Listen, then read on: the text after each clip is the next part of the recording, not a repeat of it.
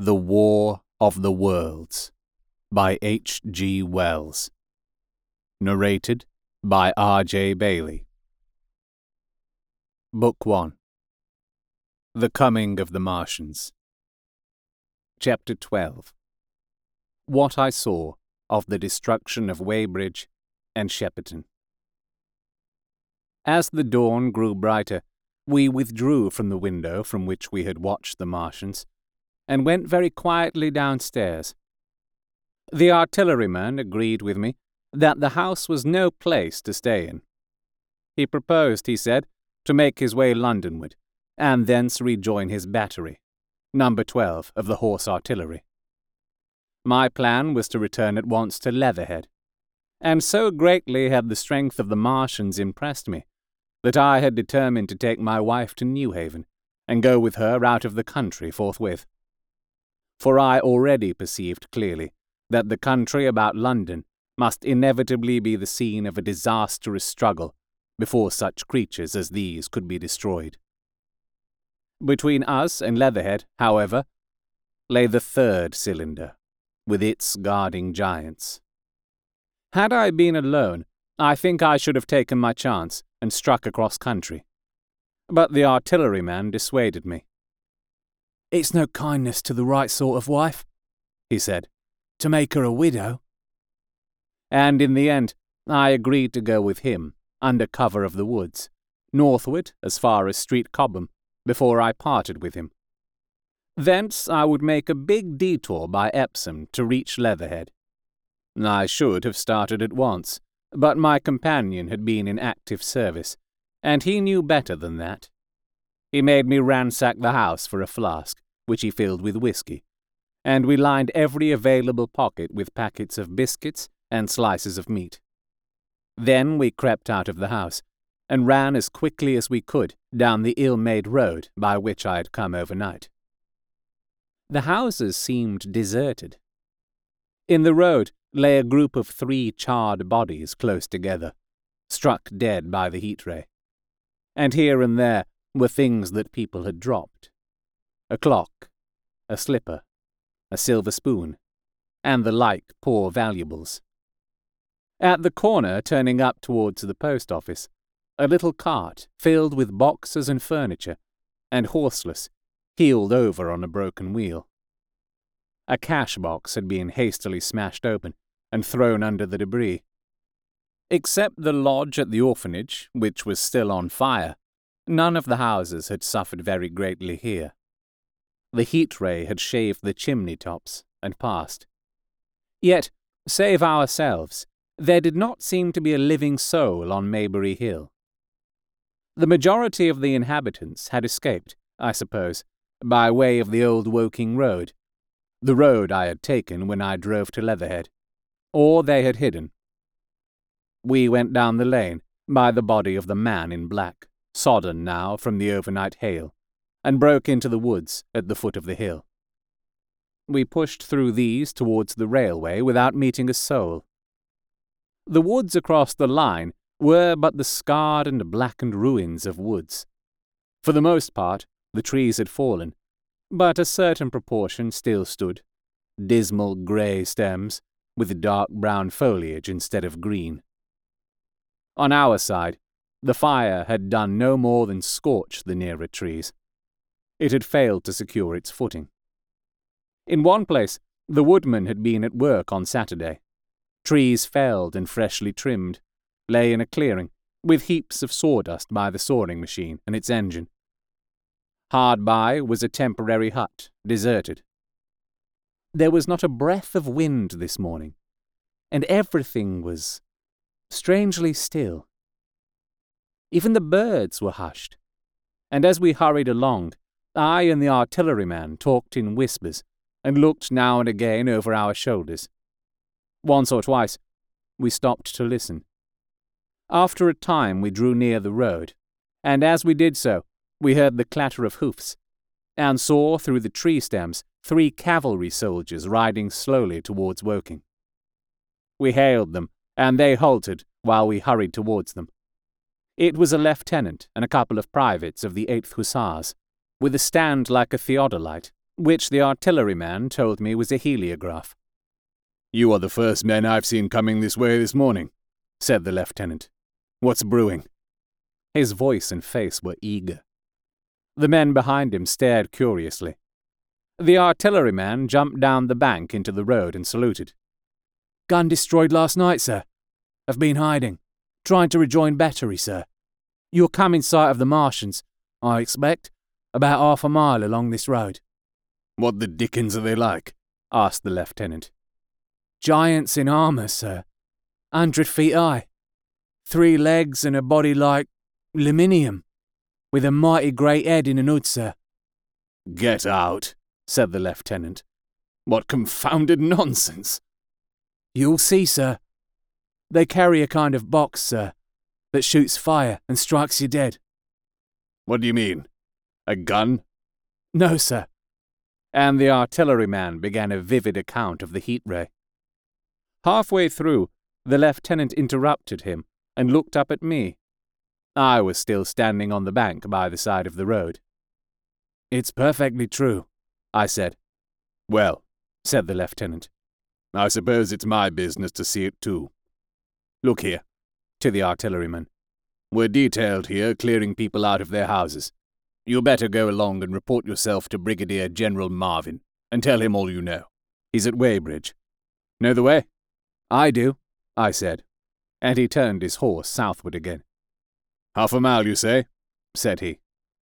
"At most," I answered, and pointed over the treetops southward. He thanked me and rode on, and we saw them no more. Farther along, we came upon a group of 3 women and 2 children in the road, busy clearing out a labourer's cottage. They had got hold of a little hand truck and were piling it up with unclean-looking bundles and shabby furniture. They were all too assiduously engaged to talk to us as we passed. By Byfleet Station, we emerged from the pine trees and found the country calm and peaceful under the morning sunlight. We were far beyond the range of the heat ray there, and had it not been for the silent desertion of some of the houses, the stirring movement of packing in others, and the knot of soldiers standing on the bridge over the railway and staring down the line towards Woking, the day would have seemed very like any other Sunday. Several farm wagons and carts were moving creakily along the road to Addlestone, and suddenly, through the gate of a field, we saw, across a stretch of flat meadow, 6 12-pounders standing neatly at equal distances, pointing towards Woking. The gunners stood by the guns, waiting, and the ammunition wagons were at a business-like distance. The men stood almost as if under inspection. "That's good," said I. "They will get one fair shot, at any rate." The artilleryman hesitated at the gate. "I shall go on," he said. Farther on towards Weybridge, just over the bridge, there were a number of men in white fatigue jackets, throwing up a long rampart and more guns behind it. "It's bows and arrows against the lightning, anyhow," said the artilleryman. "They haven't seen that fire beam yet." The officers, who were not actively engaged, stood and stared over the treetops southwestward, and the men digging would stop every now and again to stare in the same direction. Byfleet was in a tumult, people packing, and a score of hussars, some of them dismounted, some on horseback, were hunting them about.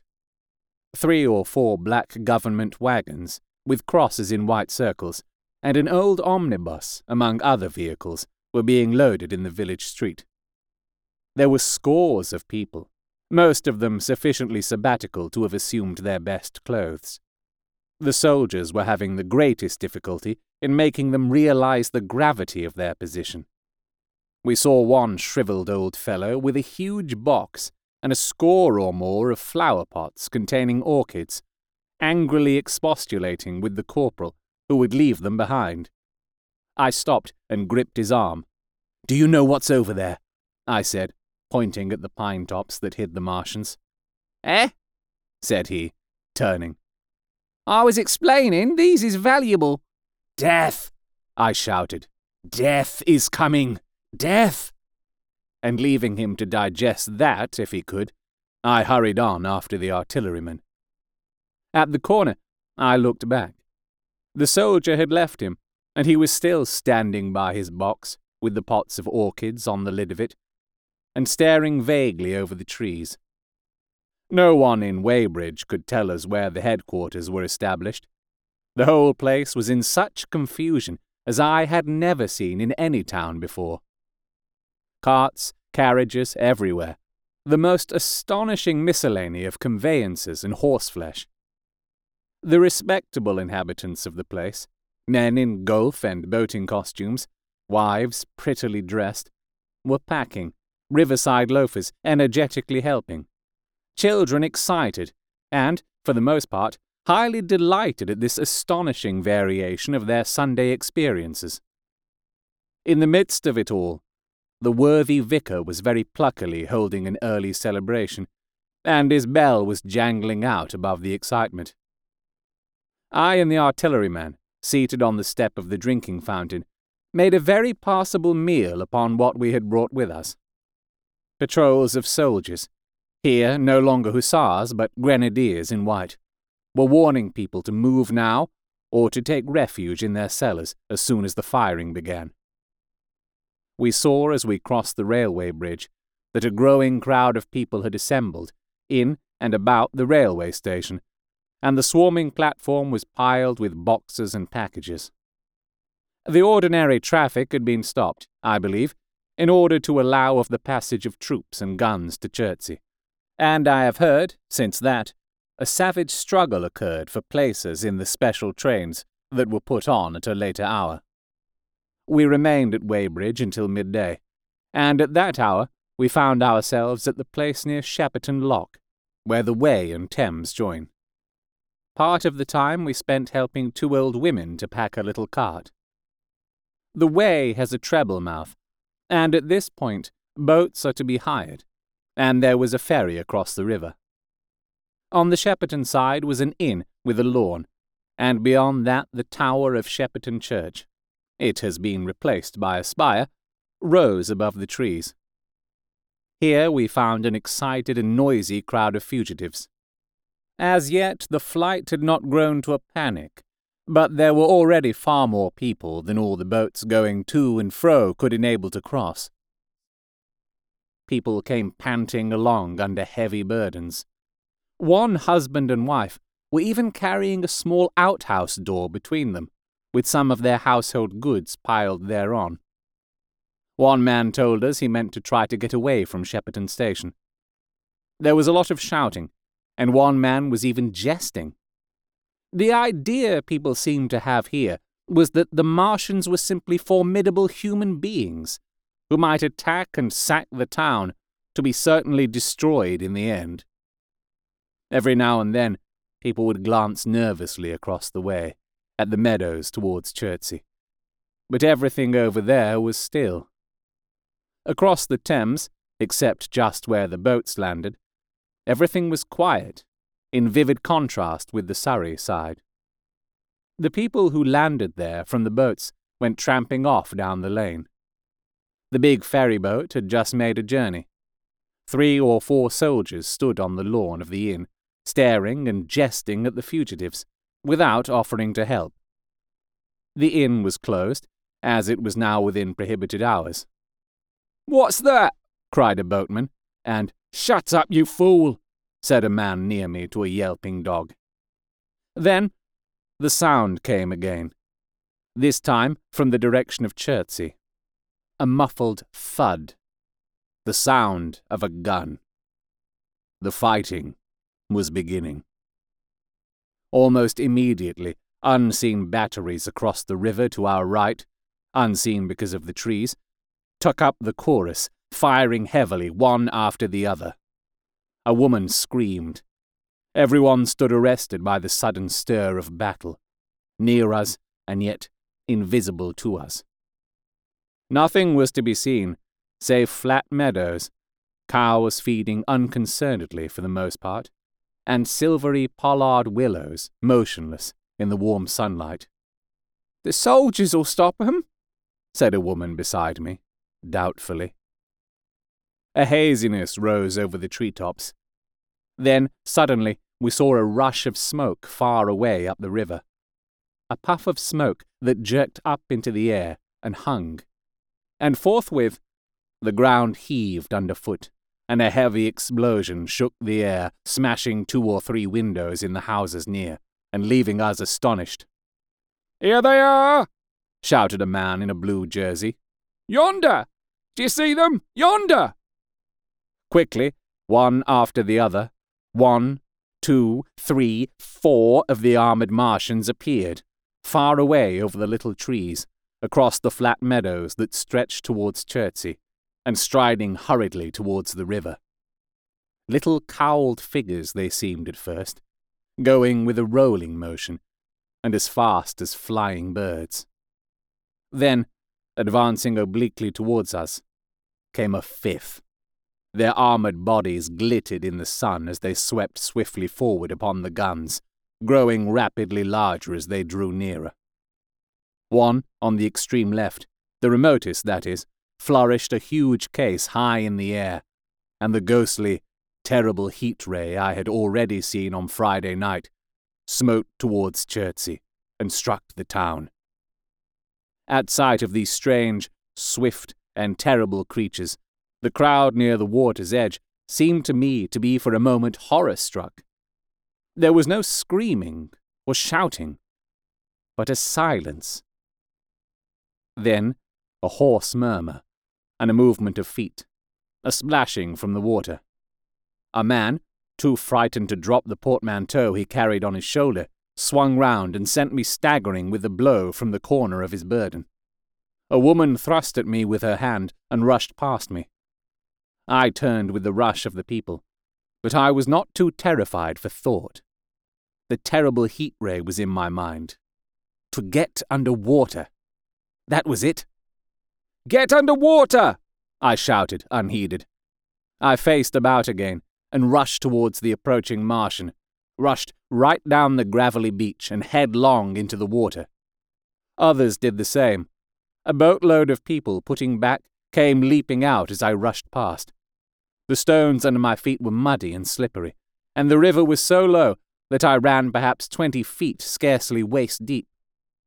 Then, as the Martian towered overhead, scarcely a couple of 100 yards away, I flung myself forward under the surface. The splashes of the people in the boats leaping into the river sounded like thunderclaps in my ears. People were landing hastily on both sides of the river. But the Martian machine took no more notice for the moment of the people running this way and that than a man would of the confusion of ants in a nest against which his foot has kicked. When, half suffocated, I raised my head above water, the Martian's hood pointed at the batteries that were still firing across the river, and as it advanced, it swung loose what must have been the generator of the heat ray. In another moment, it was on the bank, and in a stride wading halfway across. The knees of its foremost legs bent at the farther bank, and in another moment it had raised itself to its full height again, close to the village of Shepperton. Forthwith, the 6 guns, which, unknown to anyone on the right bank, had been hidden behind the outskirts of that village, fired simultaneously.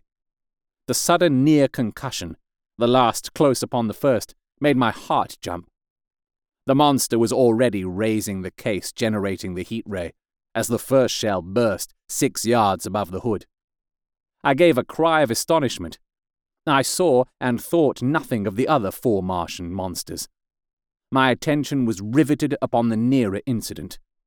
Simultaneously, 2 other shells burst in the air near the body as the hood twisted round in time to receive, but not in time to dodge, the 4th shell. The shell burst clean in the face of the thing. The hood bulged, flashed, was whirled off in a dozen tattered fragments of red flesh and glittering metal. "Hit!" shouted I, with something between a scream and a cheer. I heard answering shouts from the people in the water about me. I could have leaped out of the water with that momentary exultation. The decapitated colossus reeled like a drunken giant. But it did not fall over. It recovered its balance by a miracle, and, no longer heeding its steps, and with the camera that fired the heat ray now rigidly upheld, it reeled swiftly upon Shepperton. The living intelligence, the Martian within the hood, was slain and splashed to the four winds of heaven, and the thing was now but a mere intricate device of metal whirling to destruction. It drove along in a straight line, incapable of guidance.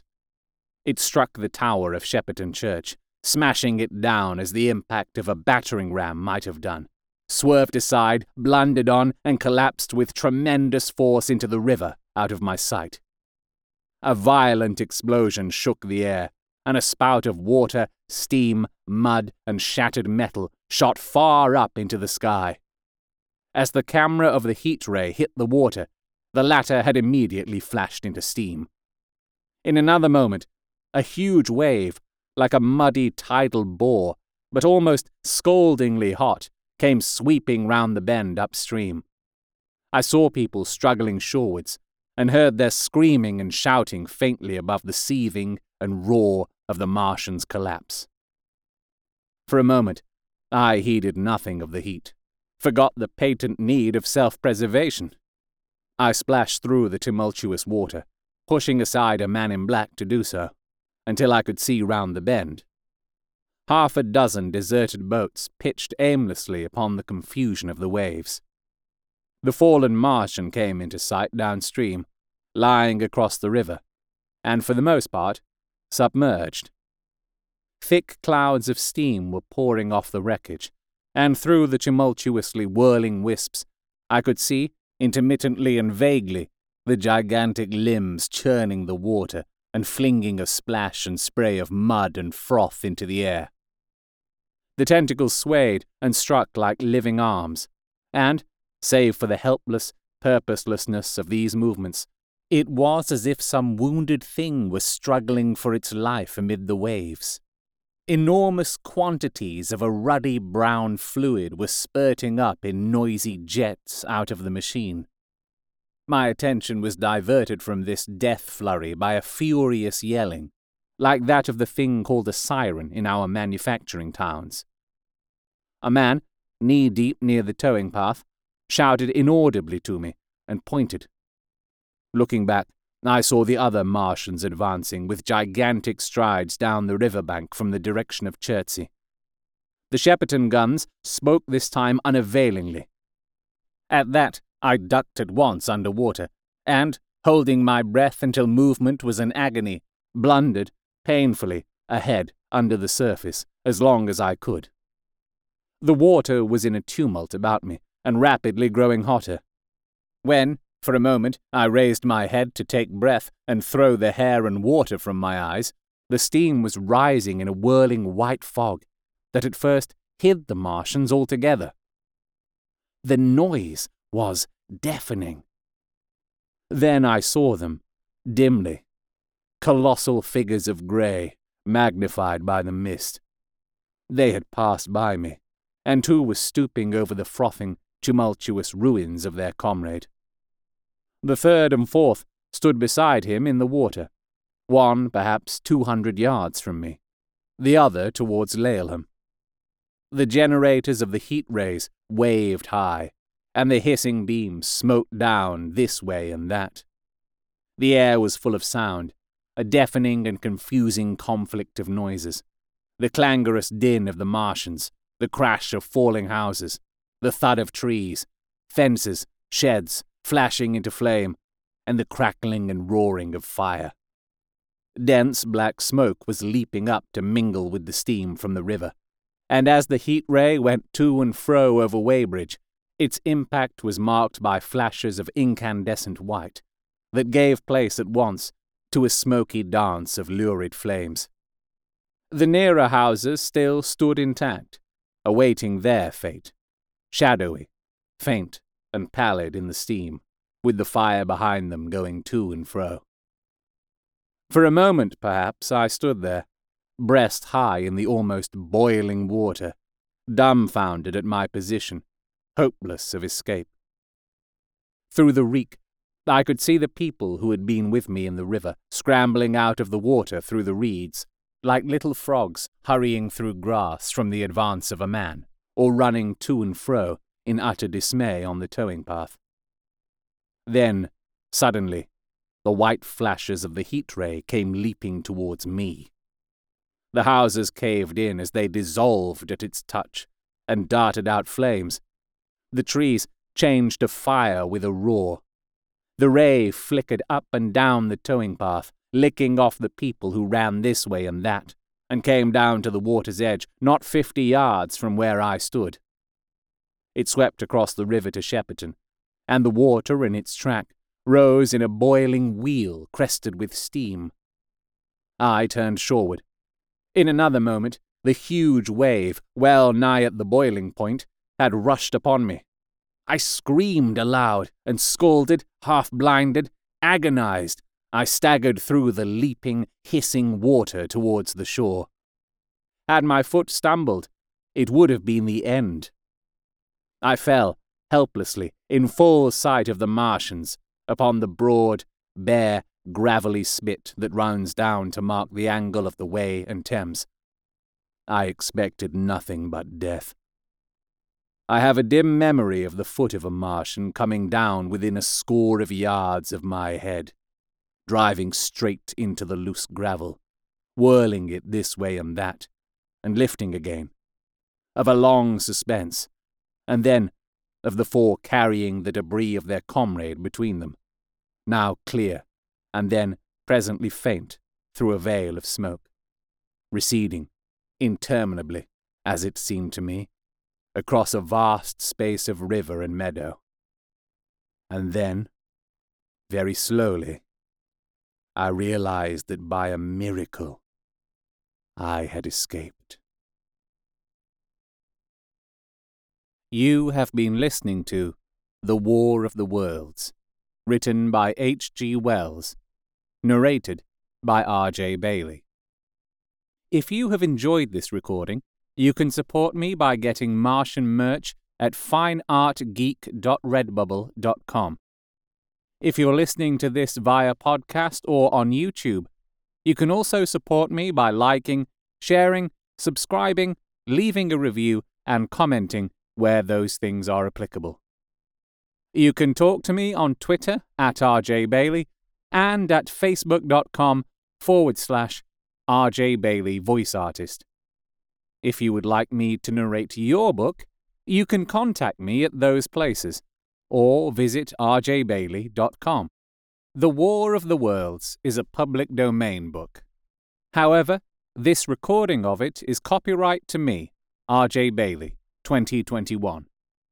I hope you'll subscribe and hit the notification button for the next chapter.